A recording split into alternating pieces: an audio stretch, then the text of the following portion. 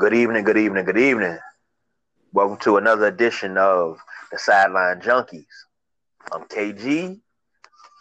I'm joined tonight by Delonte. What up? What up? And soon to be joined by Big Jim.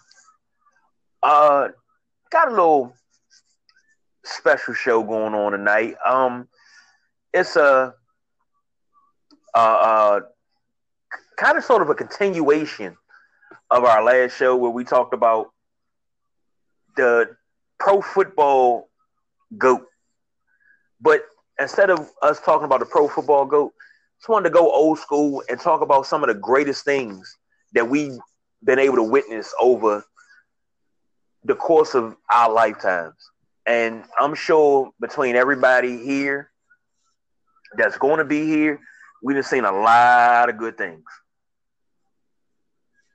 So I'm going to start right with you, jump right into it. And I'm going to ask you, Delonte, in your opinion, what was that one play that you seen as a child, as a teenager, that made you like truly fall in love with the sport of football? I would have to say the Dwight Clark catch. Yeah, that's like, immortality right there. Immortality.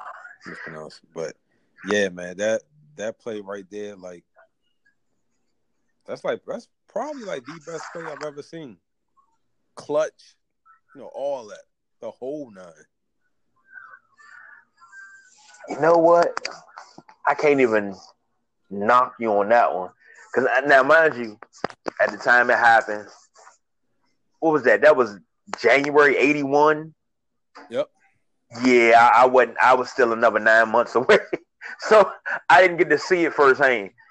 But I've seen video of it, and just the sheer the calmness that Joe Montana showed rolling out, and you got Ed Too Tall Jones bearing down on you, and you still get that play off. That's an amazing play. Oh, most definitely. For me, to be honest, it would have to be, of all things, the Redskins Super Bowl against your Broncos. Oh, Lord. The 87 season, which was January 1988. I remember getting geeked up for that Super Bowl because, I couldn't remember the Redskins ever been in the Super Bowl. And then to see them go down 10, I remember as a child the house being kind of quiet, and then the house exploded when they went on, scored 35 unanswered. And then I remember Ricky Sanders used to always do the Cabbage Patch. So that was something big to me. And it was right then and there. I was like, yeah, I know what I want to do. This is where I want to be.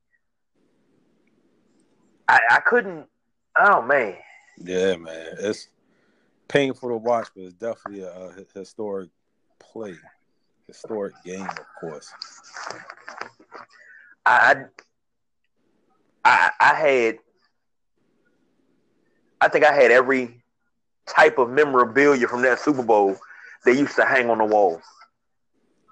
It's funny you say that because I was on Twitter one day, and there's a company in Springfield. They sell sneakers, but they also sell like old school shirts. They're selling the Redskins versus Broncos Super Bowl shirt. And I believe it was going for like $50. But it's classic, so you can't be mad at the price tag. I'd be more than willing to buy that. Yep. I really would. Same here. Now, we'll go from what made you fall in love. Now, once you got a little older and you understood the game more, and you remember back when we were young, I'm talking the 80s and early 90s, on Saturdays, especially in the off season, they showed a lot of NFL film stuff. Right. So that's why I learned about the Raiders, the Packers. I learned about the Cowboys. I mean, I learned about every team. Yeah. Watching NFL films. What would you say was the one thing when you would watch old NFL films that really just like made you want to go out and just like play football immediately? Oh, even though they're like, our biggest rival, I would say the Black Hole. The Raiders, John Madden.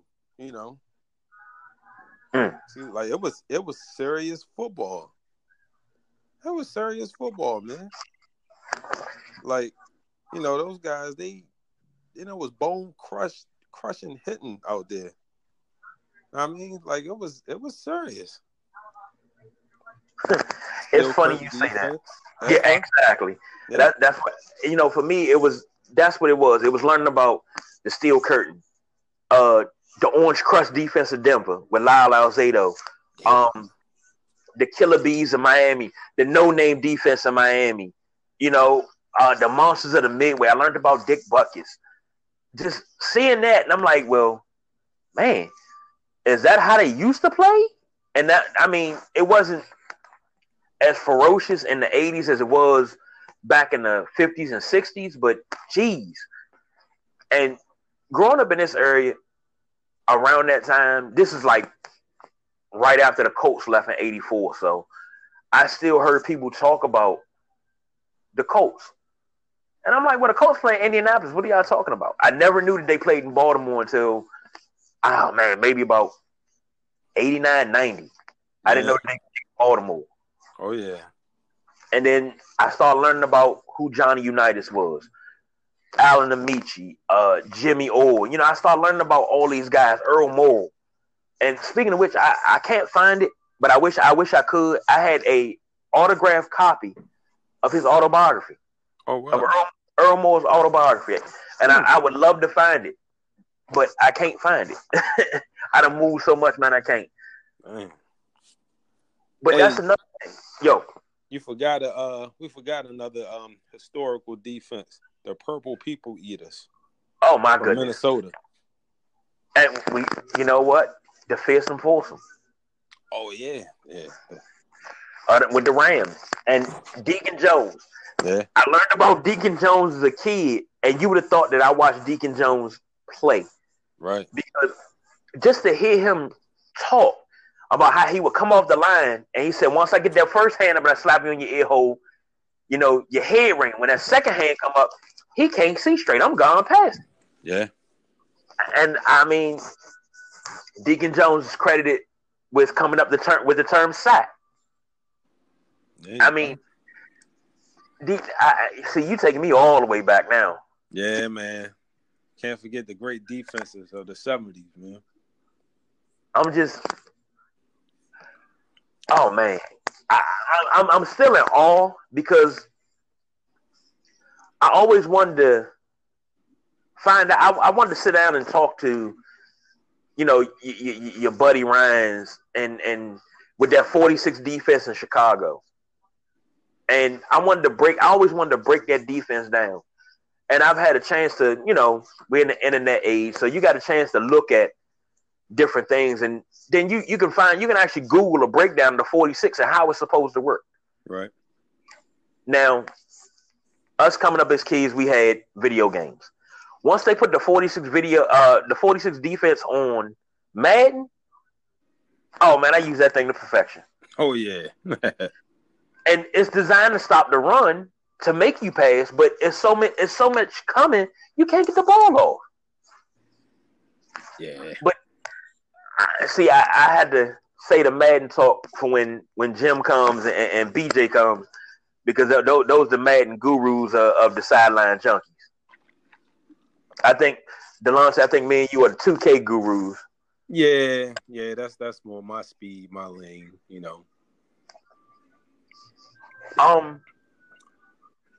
Another question. Mm-hmm. What's the greatest run you've ever seen by a running back? Oh, that's easy. 91 NFC playoffs, Barry Sanders against Dallas. That's when he ran into the hole. They thought he was going to tackle him, but then he ran out, and he cut. I think, and then he hit the outside. He was gone. It's funny you say that because I got a Barry Sanders run myself, but it was against the Patriots, and he took off one side, came back, and once he got in the secondary, I don't know, I can't remember who the safety was. He, instead of him kind of making a move, he just ran straight. So Barry slowed down. He went to his left, so he looks over his left shoulder. Barry cut back to the right and took off on him. That split second was all he needed. Wow, yeah, that dude, man, he's still the best running back ever. I always wondered, what was it? Like, I watched his footwork, and Barry Sanders, most people say, well, he was so fast. Barry Sanders wasn't really fast. His stride was so long. He covered so much ground. Like, if you look at most running backs that are fast, their legs are pumping. But Barry Sanders had such a graceful run, but his stride was so long. If you look at it, his stride was way out there, and he covered so much ground to be so slow. Oh, yeah. But and he's considered one of my favorite running backs of all time. Like, I could sit there and watch his highlights and just sit there and laugh. Yeah, because ain't nobody catching him. No. But, we always say what if and what could have happened, woulda, shoulda, But if Barry Sanders would have been able to play on a different team, because he did all of his rushing without a solid offensive line. Yeah. He didn't really. Mediocre quarterback. Indeed. I mean, I think the best quarterback Detroit has ever had outside of Matthew Stafford, I mean, in modern era now, dare I say Rodney Peete? Yeah, that's not saying a lot. No diss to Pete, but that's not saying a lot. Right. And man, you feel bad for him, but like, it was the cards he was dealt, but he still wound up being one of the greatest all-time rushers ever. Right. On a mediocre team. Yeah, you're right. But now, my second favorite run. Which one? What's that? It was an Emmitt Smith run. And most people say, what? You're a Cowboy fan. How can you say... I mean, you're a Redskin fan. How can you say something about Emmitt Smith? Look, as much as I hate the Cowboys, one thing I do have is respect for Emmitt Smith, Troy Aikman, and Michael Irvin. Right. It was a game, what was that? I think, was that 92? He had a separated shoulder against the Giants and still came in and scored. I can't remember how many yards he ran for, but he took a handoff. Mm-hmm. He started to step through the hole, and somebody was getting blocked and reached out to arm tackle him. The reason why I love the run, because I watched him stutter step, go through the hole. The arm comes, he grabs the arm with his left hand, shields the ball, moves the arm out of the way, and goes through the hole. Like, it's like he actually took the time to slow down. I'm going to move your arm out my way. I'm gone. Right. In my opinion, those early 90s, I'll say 91, 92, 91 to 96. I would say that was Emmitt Smith's prime. Oh, yeah. He was unstoppable. Remember, it used to be him and Barry Sanders. Yeah, neck and neck. Yeah. And Thurman Thomas, he was, it wasn't too far off, but he wasn't close either. You know what? I used to love Thurman Thomas. And it's funny because I have a cousin. Mm-hmm. He was a huge Buffalo Bill fan. And his reason for being a Buffalo Bill fan, everybody else was Pittsburgh fans. Yeah. We got a couple Cowboy fans sprinkled in the family, mostly Redskin fans. But his reason was he seen O.J. Simpson run, and he was a little boy. He said, "Man, I was young. I seen O.J. Simpson run, and I automatically loved the Buffalo Bills after that." Man. And I was like, "Wow." He was like, "Man, nobody could touch O.J., but O.J. just didn't have a team around him." Right. But we used to watch Buffalo games every Sunday growing up. So it would be if the Redskins played at 4 and Buffalo played at 1, it was great. But if the Redskins played at 1 and Buffalo played at 1, we had to figure out something, what was going to happen. Right. We figured it out. I say that was the 90 season. In 91, we figured it out. We got 2 TVs in the bedroom. My grandmother got us another TV from a yard sale. Mm-hmm.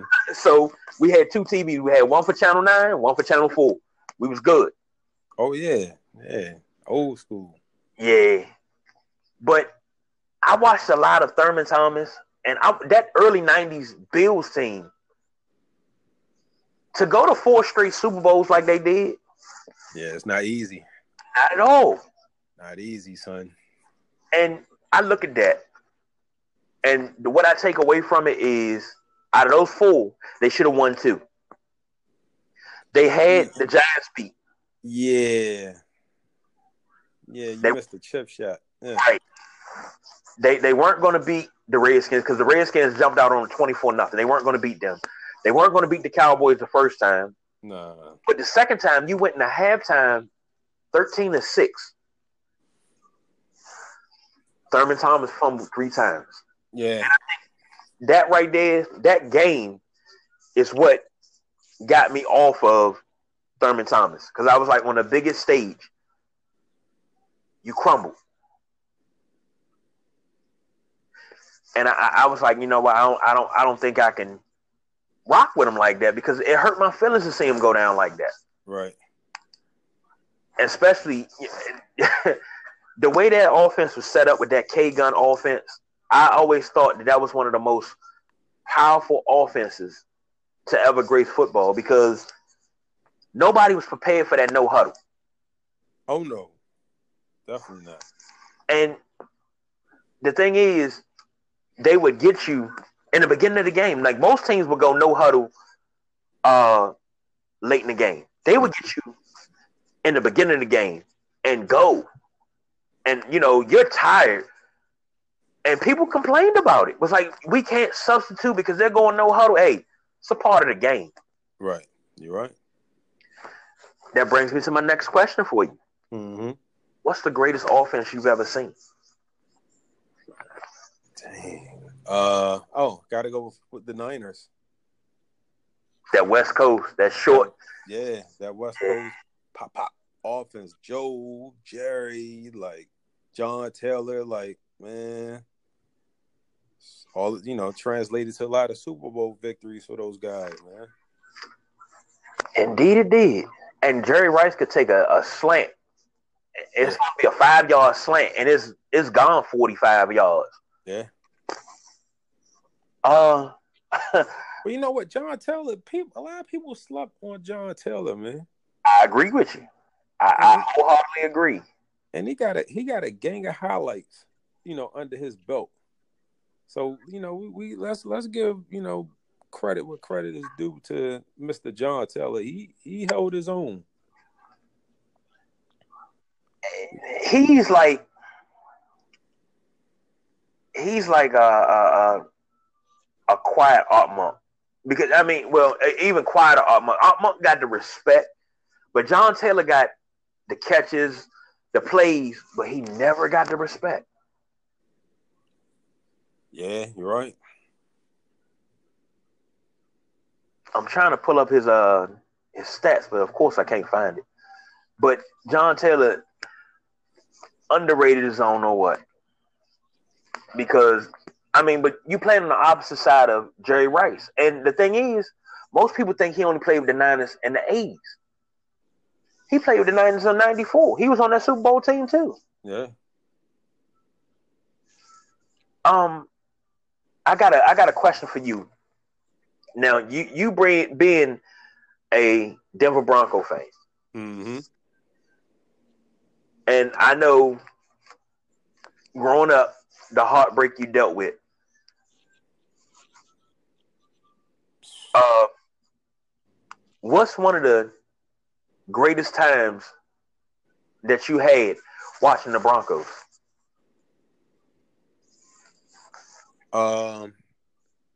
The drive, 86 against Cleveland. I think that's when I really, you know what, that might have been the game that I was like, yeah, I'm a Broncos fan. And I haven't looked back since. I watched them do this drive from R5 and take it 95 yards down the field. Touchdown. Game over. You know what? Mm-hmm. It's funny you say that because the thing about that game and just that era of the Broncos, only thing that John Elway was missing was a dominant running back. Somebody to take the pressure off him so he didn't have to pass so much. Yeah, you're right. That's the only thing that was missing. Yeah, man. But that him engineering that drive, and most people don't remember, the Browns were actually good in the 80s. Yeah, they had Ernest Biner. Ernest Biner was a beast. Exactly. Him. Then they wound up they used him and Kevin Mack at the same time for a little while before they traded Ernest Biner to the Redskins. You had Ozzie Newsome was the tight end. Yep. You had a lot going on with that team. Bernie Kosar was your quarterback. And for those who don't know, Bernie Kosar was a part of that long line of Miami Hurricane quarterbacks that came out and were pretty daggone good. And I think Bernie Kosar gets disrespected a lot because of because of where he played, where he was drafted. You had who else? Dang, I can't even think of the receivers' name. I used to know all their receivers. But if you notice, Cleveland was always on the wrong end in the 80s of the Broncos. Yeah, definitely. The Broncos always had their number. Always. Then jumping back to John Elway. Think about what could have been if John Elway would have went to Baltimore like he was drafted. Yeah, thank God he stood up. He stood up for himself. Now, one of my favorite ESPN 30 for 30s is The Band That Wouldn't Die. It's about the Baltimore Colts marching band. Mm-hmm. And they all say, number one, if you're from this area and you're in love with football, I don't mean you just watch it. I mean you're in love with it. It don't matter where you're from, actually. Right. If you watch that, you're in love with football, and you see what happened, how that team was ripped out of the city with all, everything that the championships, the greatest game that ever played, and that team was ripped out of the city the way it was in the middle of the night to go to Indianapolis. If you don't cry, I don't think you have a soul. Yeah, no, you're right. And I know a few Colts, now Ravens fans who, they hate. And hate is a strong word, but they hate Baltimore ownership for doing that. Yeah. But they said in that documentary, imagine if Elway would have reported to camp in Baltimore instead of getting traded and going to Denver, the Colts probably would have never left Baltimore. Nah, he'd have been a franchise quarterback. Who knows what would have happened? And the thing is, Burt Jones, who is, I don't care what anybody says, Burt Jones is a legend in Baltimore for what he did. NFL MVP in 76. And he was gone by the time the Colts left. But imagine if in 83, They could have got that franchise, and it would set them on their legs, and they may have did something different. I mean, who knows? Who knows what they could have did with John Elway? I mean, we sitting here looking in the crystal ball, but still. Right. But I'm gonna tell you something, and one of my all-time favorites is Shannon Sharpe, and he said something about John Elway. It was against Pittsburgh. I want to say it was in the playoffs, and they needed a it was like 3rd and 15, and John Elway came in the huddle and he called Old Glory, and Shannon Sharpe says, John, it's not in the game plan. It's not in the game plan. He said, I don't care, run it. Shannon Sharpe picks up 18 yards. Yep. I mean, it's decisions like that makes John Elway who he is. Oh, yeah. And everybody always asks, well, you got 2 minutes to go. Who do you want? I'm like, is it 2 minutes to go in a Super Bowl or is it a playoff game? But even if right now, if it's 2 minutes to go in a Super Bowl, I'll take John Elway. Give me John Elway. Yeah, you have to. Another great quarterback that I think is overlooked, but he has a lot of passing records, but is overlooked. Dan Marino. Yeah. I don't know what it is, but I think it's everybody puts that championship stuff into the greatness discussion. But sometimes you have to take the championships out of it and look at the body of work to see how great somebody is. And that goes for any sport. Yeah, I feel you on that. But I think what forever haunt Marino is the lack of postseason success. That is true. Like, man, it's just a lot of excellent regular season quarterback, but when it really counts, it's just other teams that just one up them. You know what? Number one, Pennsylvania has produced a lot of great quarterbacks. Oh, most definitely. Dan Marino, Johnny Unitas, Joe Montana. These guys are from Pennsylvania. But one thing about Dan Marino, just same thing with John Elway early in the 80s, all he needed was a run game. Imagine if they would have got him a run game in the 80s/90s, it would have been totally different. Granted, he wouldn't have all the passing records, and he wouldn't have led the league in passing 5 times and all of that because he would have had something to offset it. Mm-hmm.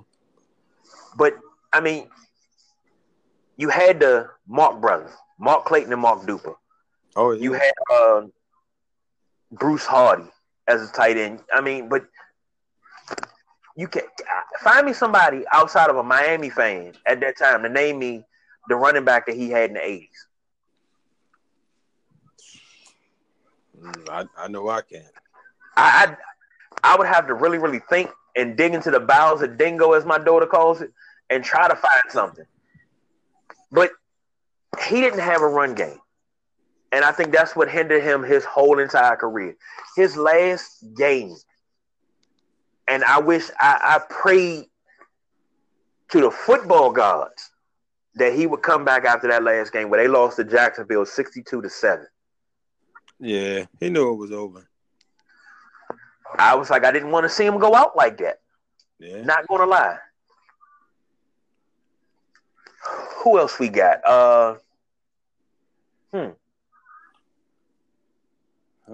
That's a good question. Phil Simms. Another one. And you know what? I hate to do it again. I got to go back and rip the Band-Aid off. That Super Bowl in 86 against the Broncos, I think that was the greatest quarterback performance ever in a Super Bowl. Yeah, super accurate. I knew we were in trouble. He was just so focused, son. Like, I knew it. But everything went his way. He had a pass that was tipped, and Phil McConkey caught it for a touchdown. Yeah. When things like that start happening, pack it up. It's over. Yeah, it's definitely over. I mean,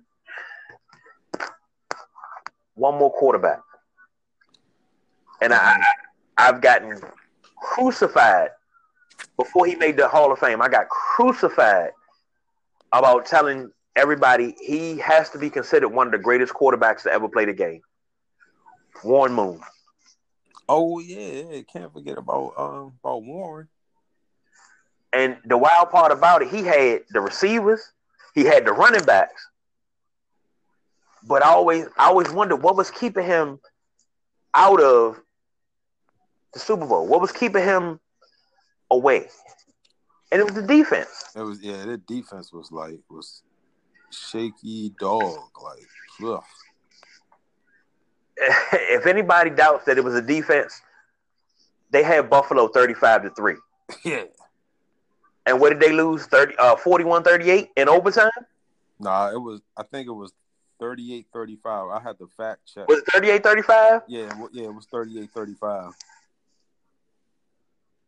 Engineered a comeback engineered by University of Maryland own Frank Reich. And he has the record for largest NFL comeback and largest college football comeback. Oh wow. When he came back against it was 41-38. He came back against Miami and won. Wow. They trailed 35-3 at the half and won 41-38. Okay, 41-38. All right. I apologize to all the listeners out there. Yeah, that's man. Yeah, I remember that game. Matter of fact, yeah, I was probably one of millions of people start watching that 35-3. Most people think, when you tell a story about a game like that you're making it up. Yeah. I couldn't make it up. You know what? I had just got out of church and we were over at my uncle's house over in Annapolis. He used to live maybe like 4 blocks away from what is it called? Navy Marine Corps Stadium. Mm-hmm. So he had a TV in the kitchen. And this is long before everybody had cable and satellite dishes. So he was like, you want to sit in the kitchen and watch the game so you don't have to go in the basement by yourself? I'm like, okay. Right. So I'm sitting in the kitchen. I'm rocking back and forth. My mother's like, take your coat off. I'm like, no. No, I don't know what's going on with Buffalo. And I know Tony probably upset. And I sat there and watched that entire comeback. When Jim Kelly went out, I was like, oh, God, it's not over. Frank Reich got to come in and do something. And look what happened. I stuck with that game because I believed wholeheartedly that Buffalo was going to come back and win that game. To this day, I still haven't watched that comeback in full. I didn't even watch it when I was young. Yeah, I'm going to tell you something. It was amazing because you didn't expect. Now, Frank Reich should have been a starter in the league a long time ago, long before he even got a chance to. But he was the backup to Jim Kelly. But the thing is, when he came into that game, that offense clicked just as well as if Jim Kelly was running it. I'm like, okay. It's nothing's missing here. They're firing on all cylinders. Right. You had who did you have? Thurman Thomas, Kenneth Davis, James Lofton, Andre Reed, Keith McKellar, Caldwell Gardner was the fullback. And then you had Bruce Smith, Cornelius Bennett, Darryl Talley, Nate Odoms on the defense. And I'm naming these guys off the top of my head. I used to tell you that whole entire defense. But they clamped down and they came back. Hey, sit down, chill, we got this. Yeah. And it happened. You know what? Mm-hmm. It ain't as bad as 28-3 in a Super Bowl though, with the Patriots coming back and beating the Falcons a couple of years ago. Yeah, you know what? That's still man. Matter of fact, I haven't heard or seen any Falcons fans since then, and that was like damn near 2 years ago. Exactly. And what's wild about it? I think that's the only time I've ever pulled for Tom Brady to win the Super Bowl. I didn't. I honestly did. I pulled for. I don't even know why. You know what? I didn't believe in Atlanta. I really didn't. I knew Julio Jones was hurt, and I was like, Matt Ryan ain't the same Matt Ryan. But I pulled for Tom Brady to win that. When they were down 28-3, I remember sitting in the living room. You know what?